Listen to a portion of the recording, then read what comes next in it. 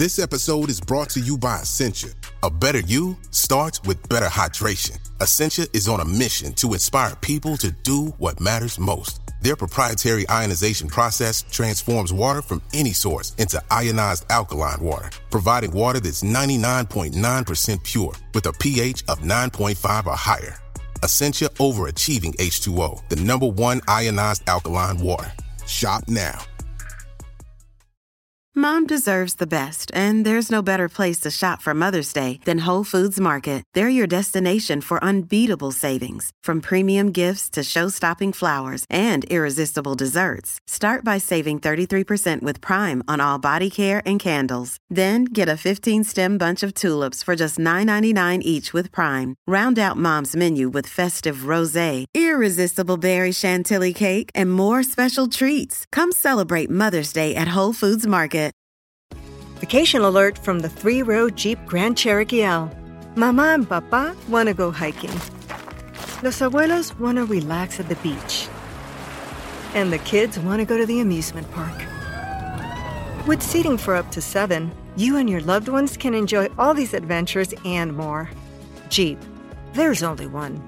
Visit Jeep.com to learn more. Jeep is a registered trademark of FCA US LLC. CeraVe Facial Moisturizers with SPF protect skin against damaging UV rays and continuously deliver 3 essential ceramides to help restore skin's protective barrier so it can lock in moisture. Non-greasy, fragrance-free, and won't clog pores? With CeraVe, skin feels hydrated and looks healthy all day. CeraVe Facial Moisturizers with SPF from the #1 dermatologist-recommended facial moisturizer brand. So most fungi live most of their lives as branching, fusing networks of tubular cells known as mycelium. And mycelium is analogous to the tree on which the apples grow. And you imagine how little we'd know about this apple tree if all we saw of it were the apples that push their way through the ground once a year, and the rest was underground. So fungi live most of their lives concealed from view. And mycelium is their main way of life. You're listening to the Science Focus podcast from the BBC Science Focus magazine team. We're the UK's best-selling science and technology monthly, available in print and in several digital formats throughout the world. Find out more at sciencefocus.com or look out for us in your app store. Hello, and welcome to this episode of the Science Focus podcast. I'm Sarah Rigby, online assistant for BBC Science Focus magazine. The fungal kingdom is vast, and yet much of it remains unknown to us.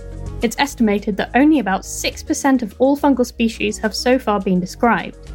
But if fungi are all around us, why do we only know the names of a few? We might use yeast in baking, mushrooms in our cooking, or have taken penicillin, but biologist Merlin Sheldrake says there is much more wonder to be found among our fungal friends. His new book, Entangled Life, reveals the complexity of the fungal world. In it, he describes the fungal networks that connect trees and plants in something called the Wood Wide Web, and explains how fungi were crucial to the creation of the world we see around us today. Editorial assistant Amy Barrett spoke to Merlin about this strange and wondrous life form. At the moment, I'm talking about the book all the time, so I'm not actually doing active research at the moment because I'm busy on the book promotion circuit. When did the book come out? The book came out on the 3rd in England, but it came out in May in the States. Right. And what's the reception been like so far? It's been very encouraging. People seem to have an appetite for the subject, which is gratifying and wasn't something that I'd expected. Because the research into fungi, it's one of the most under-researched areas. Have I got that right? Yeah, we know very little about them, relatively speaking. I mean, we still know a decent amount, and there are plenty of fungal biologists. But compared to, say, our knowledge of plants or animals, we know very little. And why do you think that is? I think there are a few reasons. One is technological. It's only in the last few decades that technologies like DNA sequencing have been invented and have become widely applicable. And these technologies grant us access to fungal lives in a way we simply didn't have before. So we can grind up the DNA in a teaspoon of soil and we can work out who's there, which fungi are there. We can describe communities in different places. We can look at what those communities are doing. And this means that that the subject of fungi is just opened to inquiry in a different way. Then there's other reasons too. I think taxonomically, there's been an entrenched bias against fungi because they were considered to be plants until the 60s when they won their independence, taxonomically speaking. And so when you wanted to study fungi in the past, there wasn't a department of fungal sciences at university. You'd have to study it in the plant sciences department. So it was occupying some dusty wing of plant sciences rather than being its own study. So I think that's meant that that's restricted funds and it's restricted students and general expertise. So there's a few other possible reasons as well, but those are the main ones, I think. So really, as soon as recently as the 60s, that we didn't actually class them different to plants. Well, they were considered fungi, but fungi themselves were considered to be a type of plant. So it fell broadly under the umbrella of botany. Right. And so what actually makes that incorrect? What is it about them that means that they're neither plant nor animal? So when you look at the evolutionary tree, so the line of descent of which fungi are a part, they make up their own kingdom of life. So as broad and busy a category as animal and plant, but a distinct kingdom. And they're unlike plants in the sense that they don't photosynthesize.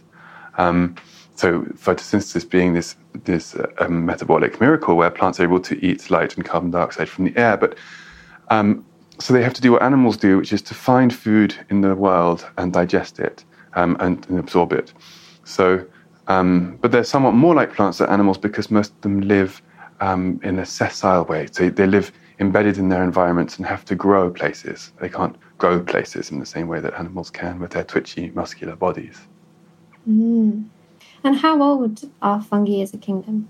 At the moment, the best estimates are just over 1 billion years. But that keeps changing, depending on new fossil evidence comes to light, a new analysis of the genetics comes to light. So there's a finding from 2.4 billion years ago in lava of fossil organisms that look just like fungi. They have this same branched mycelial structure. And so this is a contentious finding because it would suggest that fungi had arisen many times earlier than what we currently think. But whether they are actual fungi or just a different kind of mycelial organism is in dispute, so we're not sure. But at least 1 billion. That word mycelial, what does that mean? Yeah, so when we think of fungi, most people think of mushrooms, which are just the fruits of fungi. So most fungi live most of their lives as branching, fusing networks of tubular cells known as mycelium. And mycelium is analogous to the tree on which the apples grow.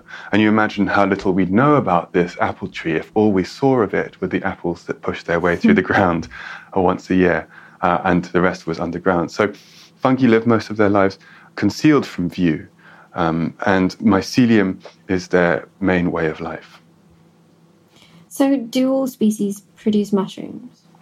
No, very few do, relatively speaking. Within the fungal kingdom is enormously diverse. There's the best estimates are about 2.2 to 3.8 million species, of which we've described only about 6 to 8% of them. So we know only that much about the fungal kingdom, so we think. And so of those 2.2 to 3.8 million, only about 20 to 30,000 produce mushrooms. So mushroom-forming fungi are in the great minority. Mm. And so if I'm out and I see a mushroom growing, that's a very small portion of the fungi, right? So how far could the mycelial network be stretched underneath that mushroom that I'm seeing? Yes, so the mycelium is like trees, which can vary enormously from sort of shrubby small trees to giant redwoods, sequoias. Mycelium too varies enormously. You have some fungi that form mycelium, which lives as ephemeral puffs on specks of house dust and doesn't range very far. And you have mycelial networks, which are some of the largest organisms in the world. There's one in Oregon that sprawls across 10 square kilometers and is somewhere between 2,000 and 8,000 years old. So there's enormous diversity of lifestyle. And underneath us, what are the fungi actually doing? All sorts of things. So one of the big ecological roles that fungi play is as decomposers. So if fungi weren't decomposing the dead bodies of animals and plants, the world would be piled kilometers deep in bodies. So a lot of what fungi do in their decompositional role is something we don't notice because we live in the space that decomposition lives behind. We see decomposition only by the emptiness which remains. And so it's easy for us to take it for granted. But in fact, this decomposition, this fungal decomposition of wood and other rotting matter is a very significant part of the biogeochemical cycles that swarm around the planet. So other roles they have symbiotic relationships with plants. So almost all plants depend on symbiotic fungi that live in their roots and which lace out into the soil and which supply the plant with nutrients like minerals like nitrogen or phosphorus and water, and also protect the plant from disease. And the plant, in exchange, feeds the fungi with energy-containing compounds that it's made in photosynthesis, so sugars or lipids, for example. And this relationship is very ancient and really lies at the root of all recognizable life on land, because the ancestors of plants would not have made it out of the water were it not for these alliances, these ancient alliances with their fungal partners. So that's another major role that these fungi underground will be playing. So they wouldn't have made it out of the water because they wouldn't have been able to take these nutrients from the soil themselves. Have I got that right?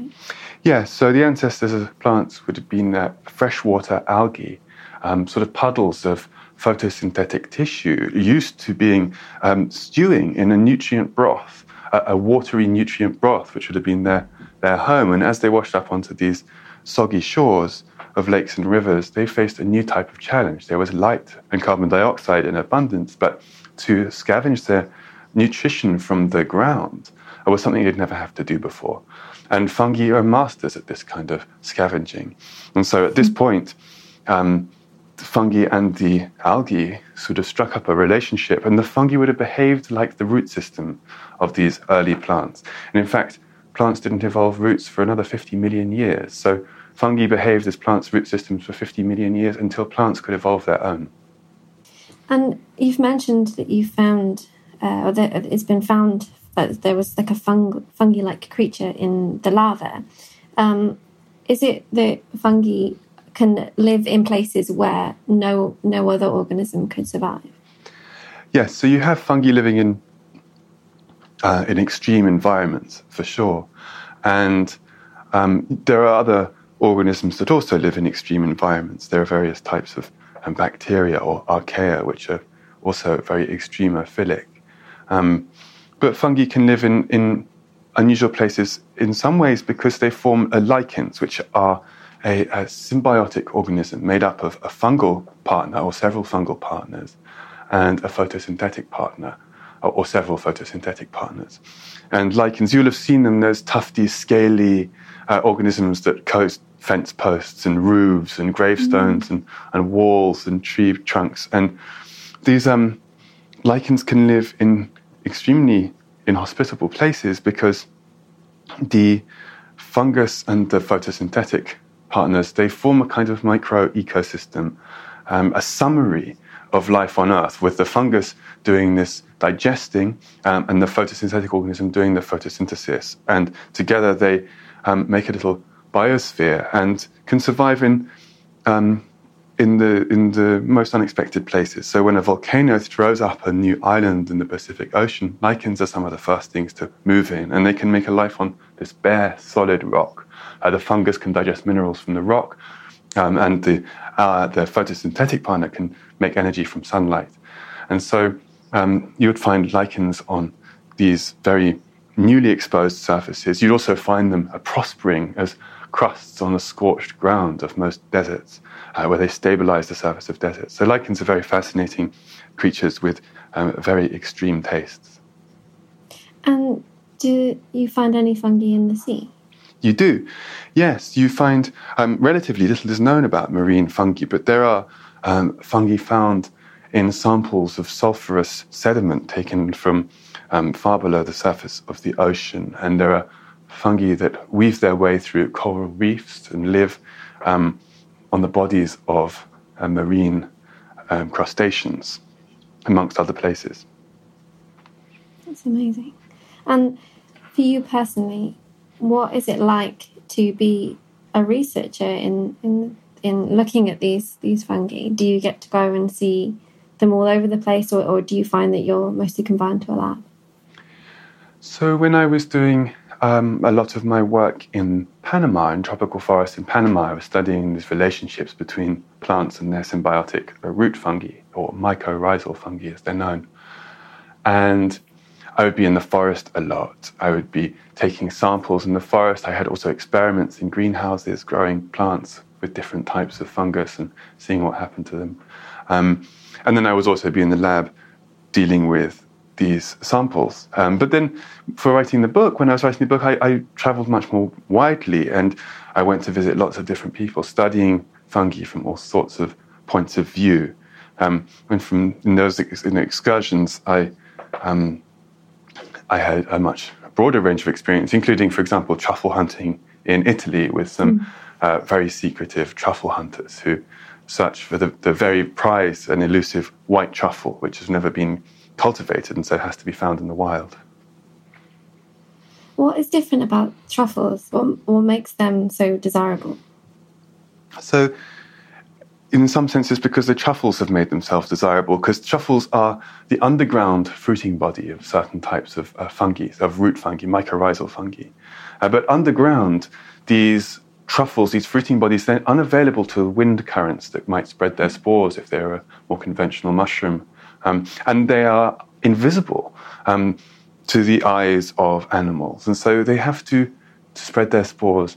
They produce these very amazing aromas which can filter through the damp soil, travel through the air in the forest, and catch the attention of an animal who will then go out of its way to find the truffle, dig it up, and eat it, and then carry its spores away and deposit them in its feces in some other place. So truffles have made themselves attractive because their lives depend on it. And so you can think of these truffle aromas really as an evolutionary portrait in scent of animal fascination.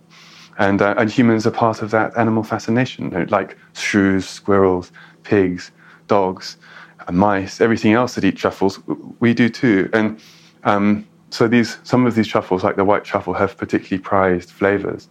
And so humans dig them up, have whole industries built around this. They have to be served on a plate within about 48 hours of finding them in the ground, because their aroma is made by a living process. So you can't dry a truffle. So humans have developed special packing, chilled transportation systems, ways of rushing them through customs, getting them onto plates in other countries, all within 48 hours or so. So we do a lot to disperse these organisms. In fact, we urgently disperse these organisms because their flavors are so attractive to us. Why is it that they can't be cultivated then? Some of them can.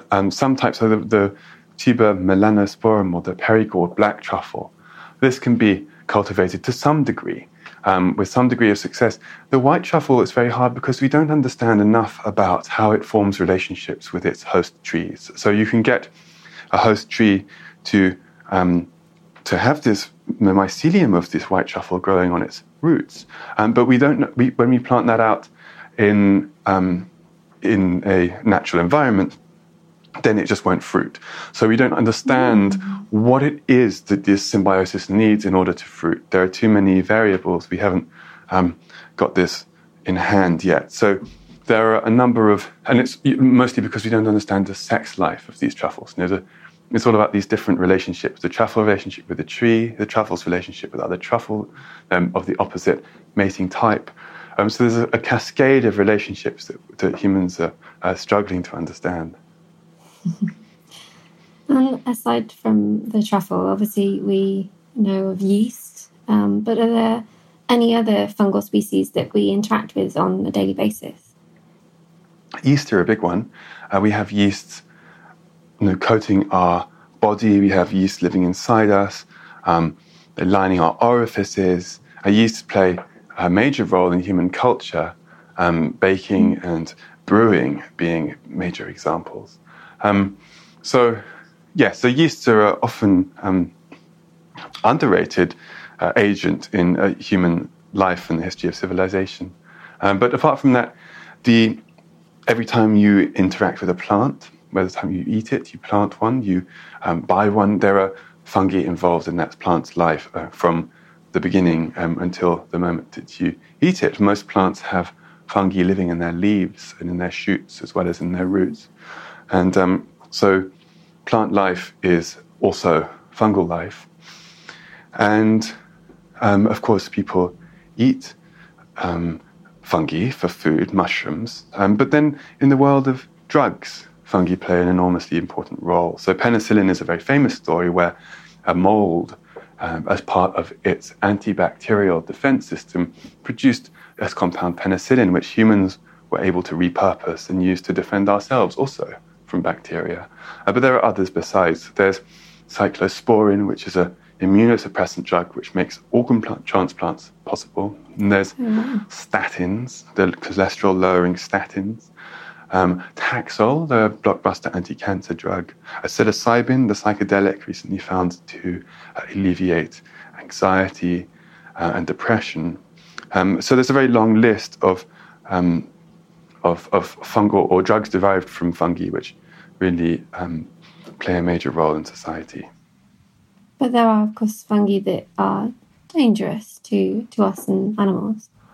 Yeah, there are some poisonous fungi, which means when you're foraging for fungi, if you are foraging for fungi, then you need to be very sure that what you're picking is what you think it is. But fungi have a reputation for being poisonous, which is perhaps disproportionate to the number of poisonous species that there are. But it is a very, foraging for mushrooms, you do have to make sure that you know positively what you're eating. It's called a positive identification. Rather than knowing that it's not that it's not that, you have to know that it is this. So poisons is another thing that they do.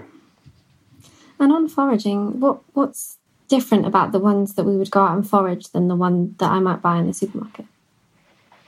So on the whole, supermarket mushrooms are a species called Agaricus bisporus, and cremini mushrooms, the sort of supermarket button mushrooms, and portobello mushrooms, they're all the same species of mushroom, just at different life stages. So it's a clever racket that has been developed to pass these off as actually different mushrooms when they're just the same species at different points in its life cycle. So these mushrooms are some of the less nutritious and medicinal mushrooms around, but they're just very easy to grow. So they were some of the first that people were able to cultivate on a large scale. But there are many other types of mushroom which are also cultivatable, which you can buy in different in shops too, in growing number of supermarkets, like shiitake, lion's mane, oyster mushrooms, and these are more medicinal and more nutritious as well. So mushroom cultivation is really booming right now, and hopefully we see more and more diversity of mushrooms in our shops as this continues. And how far back in human history does our relationship with fungi go? Very far back. I mean, as long as we've depended on plants for our nutrition, we've also depended on fungi. So you can that goes right back to long before humans were humans. But then there are lots of other examples of involvement of fungi in human history. There's a study that came out quite recently which found analysed the tooth plaque enamel of some Neanderthal skeletons. And one of these Neanderthals had had a tooth abscess, judging by the state of its teeth. And this individual, not the others, had been eating an antibiotic-producing mold, which suggests a knowledge of its medicinal properties. This is tens of thousands of years before Alexander Fleming discovered penicillin. So fungi and use in medicine stretches a long way back as a fire starter, as a way to hold fire, a kind of tinder and a coal-holding material, a way to transport fire. It's played a very important part as well. And as psychedelics in some cultures, in Middle America and Mesoamerica, the use of psilocybin-containing mushrooms as a sacrament, as a tool of a cultural tool of experiencing all sorts of non-ordinary states of consciousness. Mushrooms stretch back to 3,000 years at least. So there's a long entanglement of human lives and fungal lives. It's not going to stop as well. What does the future look like for our relationship with fungi?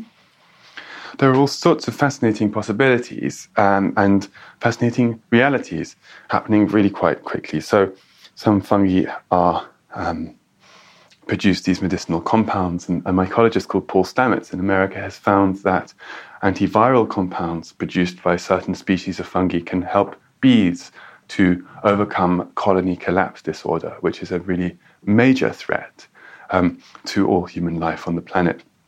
And these bees, if you feed these bees with these medicinal extracts from fungi, then they live for a much, much longer time. And so that's one avenue, is a kind of medicinal wing of the medicinal mushroom story, but applied to bees.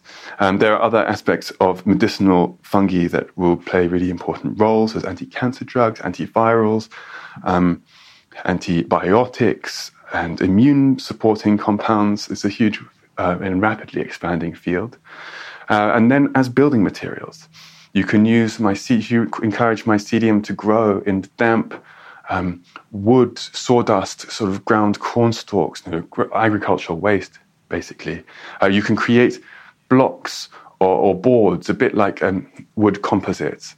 And these can be used in all sorts of places. IKEA are re-envisaging their packaging as mycelial packaging. Dell, the computer company, already ship thousands of servers a year in mycelial packaging.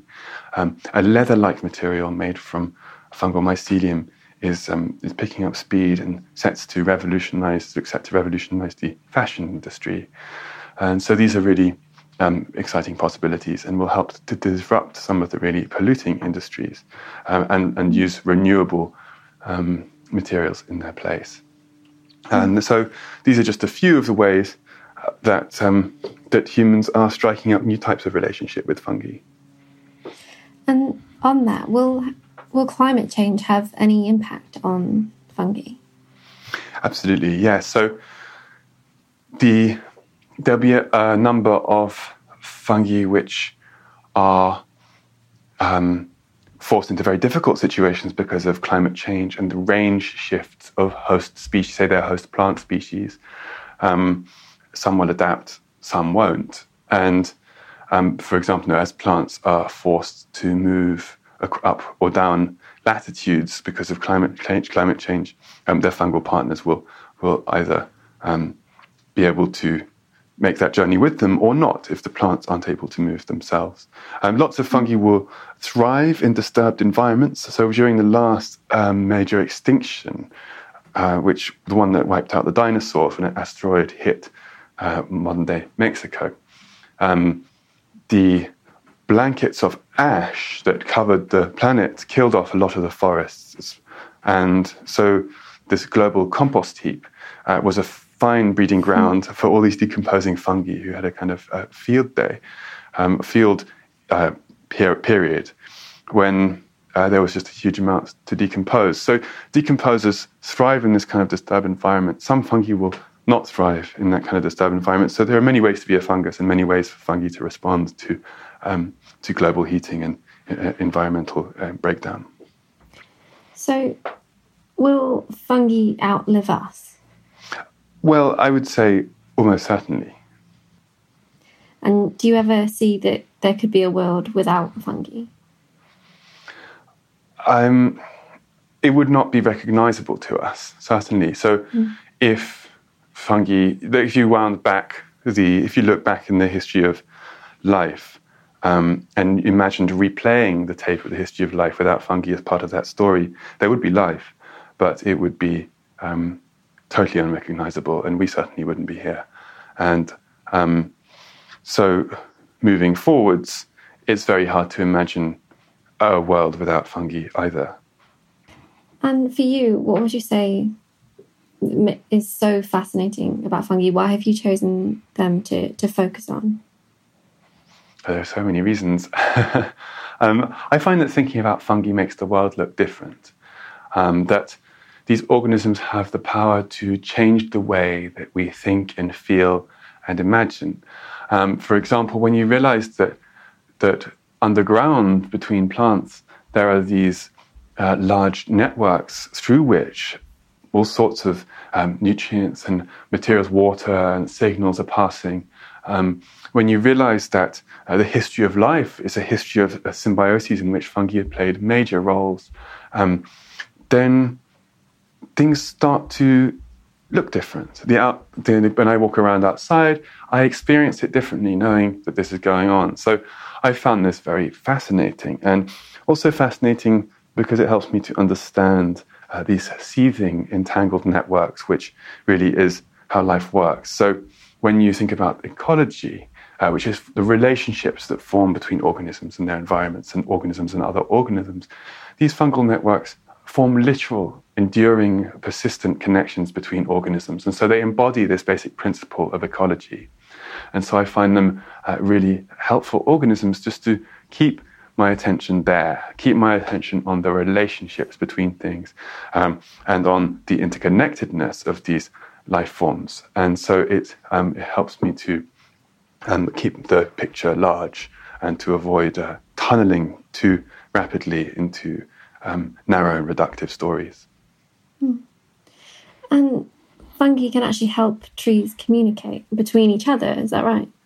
Yes. So these networks that form, so the fungi that helped plants, the ancestors of plants out of the water 500 million years or so ago, these plants, these fungi don't just form relationships with one plant, they're promiscuous. And so they can form relationships with more than one plant. And plants are also promiscuous and can form relationships with more than one type of fungus. And the result is these overlapping, shared fungal networks, shared between plants.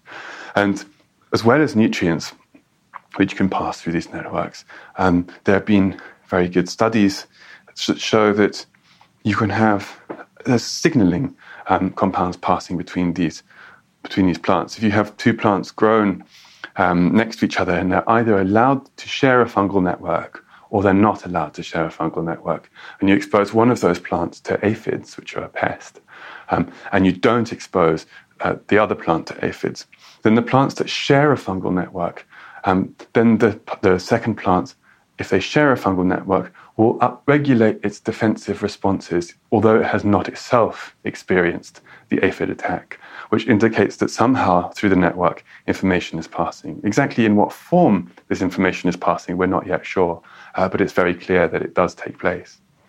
That's amazing. So if I'm, I think lots of us have been taken to gardening more recently than we might have done in the past, should we be considering the fungal composition of, our soil, of my house plants? Well, I mean, I personally find it helpful to do so. And in reality, in one's garden, there's probably, most people probably aren't applying a huge number of chemicals and inorganic products, which would potentially disrupt the fungi. If you're going to spray your garden with fungicide, of course, that would really interfere with these symbiotic relationships that the plants need to survive. And that would be, if you're spraying your garden with fungicide and then you find out about these symbiotic fungi, then maybe it would be helpful. Maybe you might choose to not spray the fungicide on your plants, and that could be really make a difference. But I think probably for many people who are gardening, who aren't using these methods, there's probably not much that you would do differently, apart from really attend to the health of the soil. And compost, for example, is really good for these relationships rather than chemical inorganic fertilizers. But just knowing that these plants that you can see growing in front of you are growing out of this relationship, that what you see is the outcome of a hundreds of millions of years old relationship, that these plants are in fact algae which have evolved to farm fungi, and fungi that have evolved to farm algae. This is a really big thought for me, at least. Do you have a favourite species? Oh no, I'm terrible at favourites, but it depends on the day of the week and the weather. Today I'd say maitake, which are really beautiful, or hen of the woods, as they're sometimes known. They're very delicious mushrooms that are also quite medicinal. And so when I'm next out on a walk, in which ways can I look, what can I look for in order to appreciate the fungi that maybe I can't see? So you can look for mushrooms. That's one thing you can easily do. And looking for mushrooms is something you sort of open your senses to. Sometimes you can just see them growing, but if you're really looking for them, you can walk slowly. You can slightly blur your eyes to give you a bigger field of view. There are a few ways mushroom hunters describe getting their eyes on. I haven't got my eyes on yet, so I missed that. And so it's quite fun to try and drop into that state. And apart from mushrooms, there's lichens. Lichens are very common, and most of the time we pass over them without giving them a thought. But if you see lichens growing, then and even better, if you look at lichens with a small hand lens, they become worlds, total continents on an unfamiliar atlas. And it's astonishing to get lost in their forms and colours. So that's one way. Anytime you see a plant, you're seeing this, the outcome of this fungal association. Rotting, anything decomposing, rotting logs, when you see fallen autumn leaves and you lift them up and you see where they're becoming soil, that frothing wilderness of decomposition and microbial activity. So there are all these different ways that we can learn to notice fungi. And if there's any life lessons that we can take from fungi, what would you say they would be? Fungi raise a lot of questions. So one question that they raise is to do with individuality. We're used to thinking of ourselves as neatly bounded individuals. And fungi can make questions of some of the categories that we use to organize our lives. A given fungal network, a given mycelial network, you can take any fragment of that and it will turn into an entirely new mycelial network. And you can do that potentially forever. So under the right conditions, you can think about these fungi as immortal. But these fungal networks can also fuse with other fungal networks to make larger fungal networks. And so where does one start and where does one stop? And when you have a fungus living inside an insect and changing its behavior, which they do sometimes, then you have this astonishing fusion of a fungus with an animal and behaving in a new kind of way. And so lichens as well, these are composite organisms expressing themselves in ways that they would not do if they were growing alone. Like the chemical elements of hydrogen and oxygen, which come together to make water, which is completely unlike hydrogen or oxygen, both of them explosive gases. Lichens come together to form these organisms which are completely unlike their constituent members. So these fungi play games with individuality that really challenge us to think about how it is that we impose our categories and concepts on the world. That was biologist Merlin Sheldrake talking about the immeasurable importance of fungi. The October issue of BBC Science Focus magazine reveals how to keep your mind healthy in a world of uncertainty. We speak to the world's first slime mold astrophysicist and take a closer look at the news of signs of life in the clouds of Venus. Of course, there are loads more science stories inside and available on sciencefocus.com. If you like what you've just listened to, then please leave us a rating or review wherever you listen to your podcasts. Thank you for listening to the Science Focus podcast from the BBC Science Focus magazine team. We're the UK's best-selling Science and Technology Monthly, available in print and in several digital formats throughout the world. Find out more at sciencefocus.com or look out for us in your app store.